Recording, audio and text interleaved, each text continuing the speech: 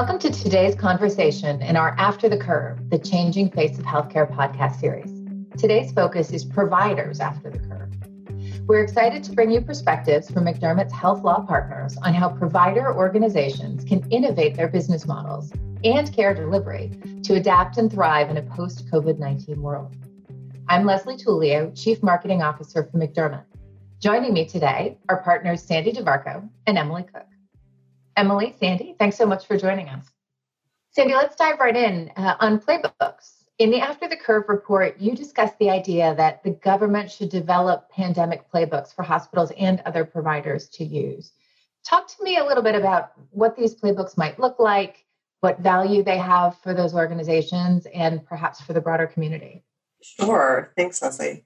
I think when we talk about playbooks in the context of the After the Curve report, what we're referring to is hoping and looking forward to the government and regulatory bodies that regulate healthcare needing to work more and coordinate better to communicate with healthcare providers in situations that are national in scope. Previously, the way that regulations and regulatory flexibilities came about in times of emergency were very localized. Regional, perhaps. There was a hurricane, there was a tornado, there was forest fires like we're experiencing now on the West Coast.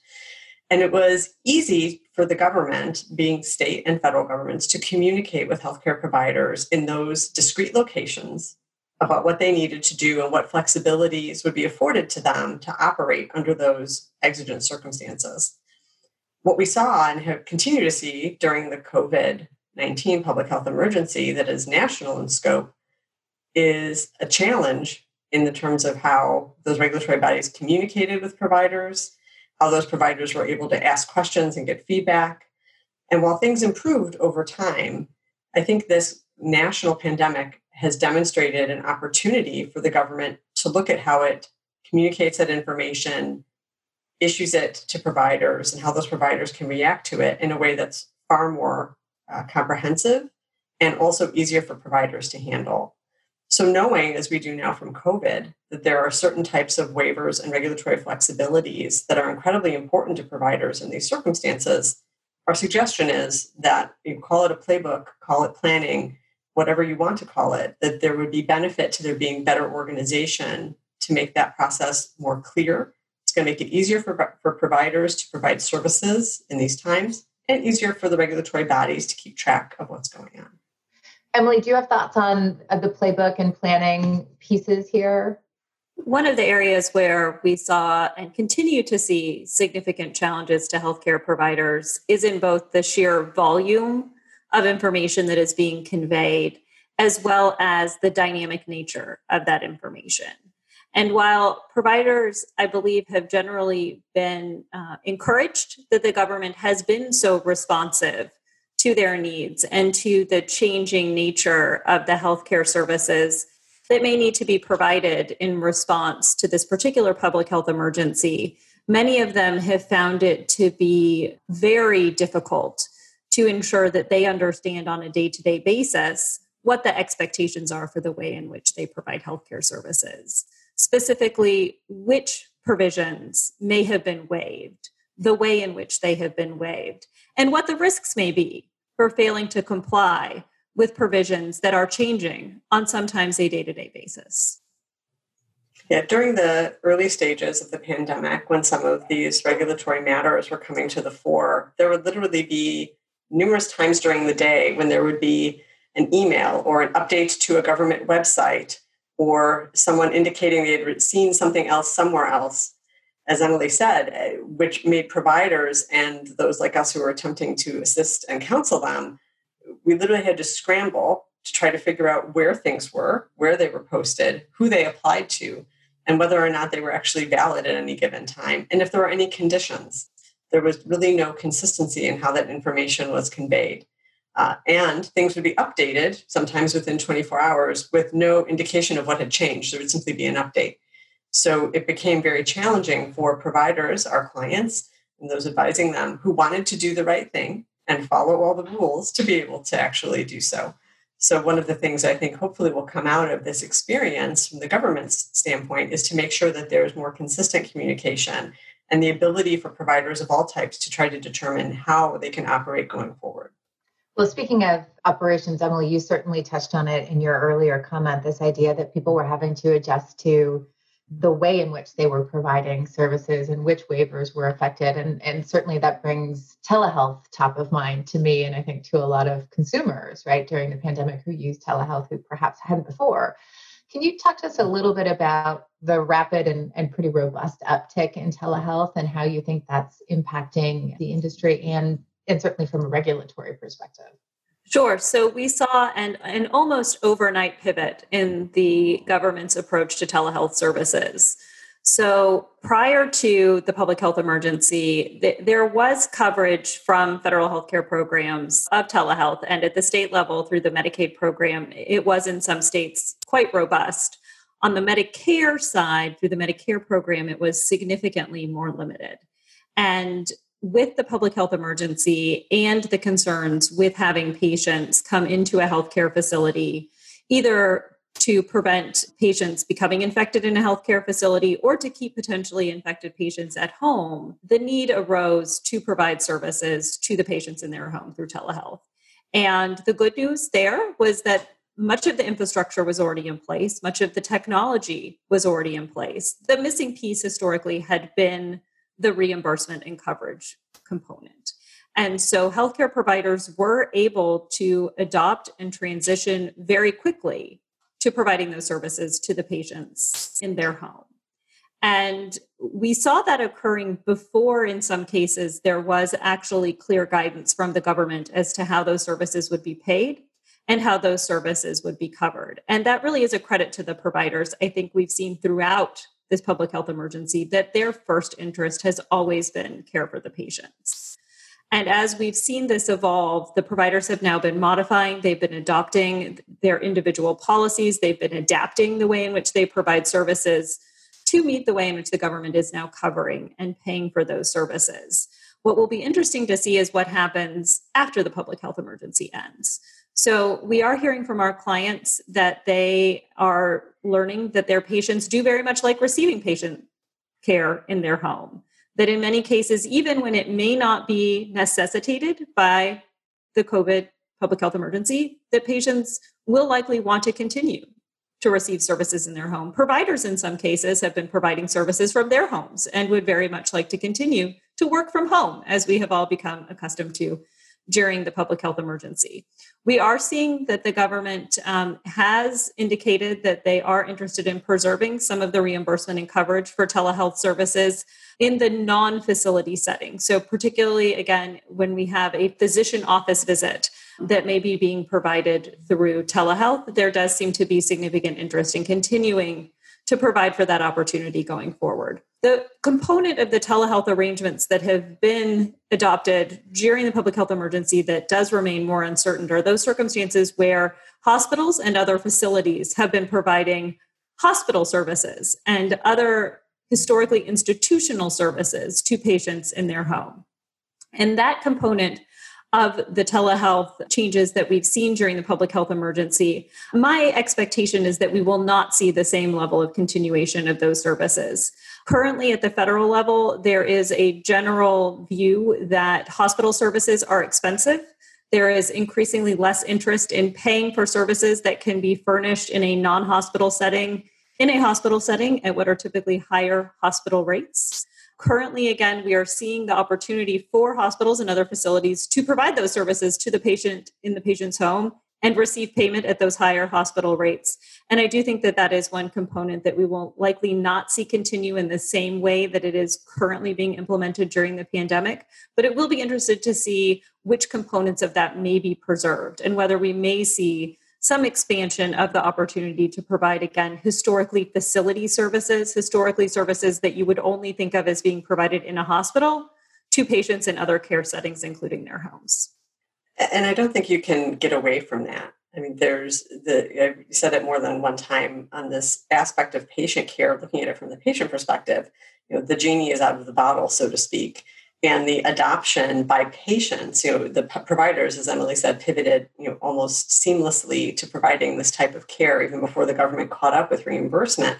But the adoption even by groups that were sort of previously dismissed as, oh, they'll never go for telehealth, like senior citizens, individuals who are older, no, I want to see my doctor, or I want to be there in person. That has effectively gone away, and you've now got all demographic spectrum of patients that want this type of care, don't want to have to leave the house, don't want to have to travel 40 minutes to have something checked out when they can just log on to a computer, from home or even from their workplace and get the care they need and have that interaction. So that aspect of things, I think there's going to be enough consumer demand and expectation that there'll have to be something that survives. How it's paid for and to what extent, if it goes all the way along the provider spectrum, as Emily identified, remains to be seen.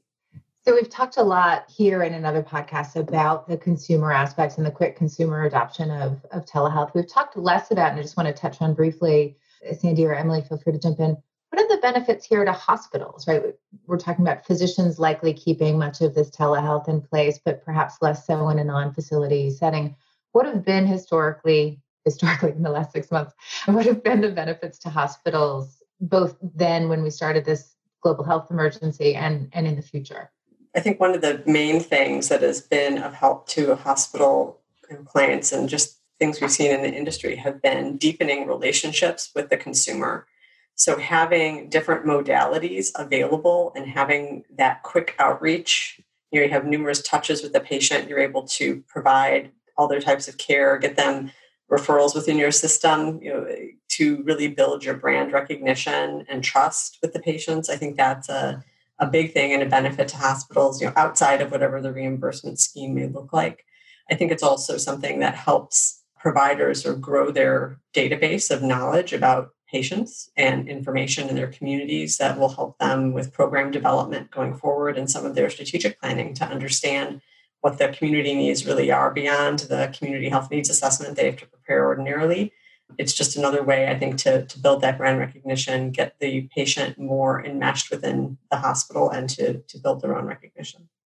I think in addition to some of the patient benefits that Sandy just mentioned, and again, some of the organizational and planning aspects, we are also seeing that there are some clinical benefits to providing these services. One component of our clients that I've been working with very closely on some of these models are those clients that are providing services to medically fragile patients. And so for some of our clients, the opportunity to continue to provide services to the patient in their home, where they may not be needing to come into a facility where there are other patients, where there is infection risk, where the travel itself to get to the facility may present clinical challenges, I think has been very appealing to both the providers and the patients.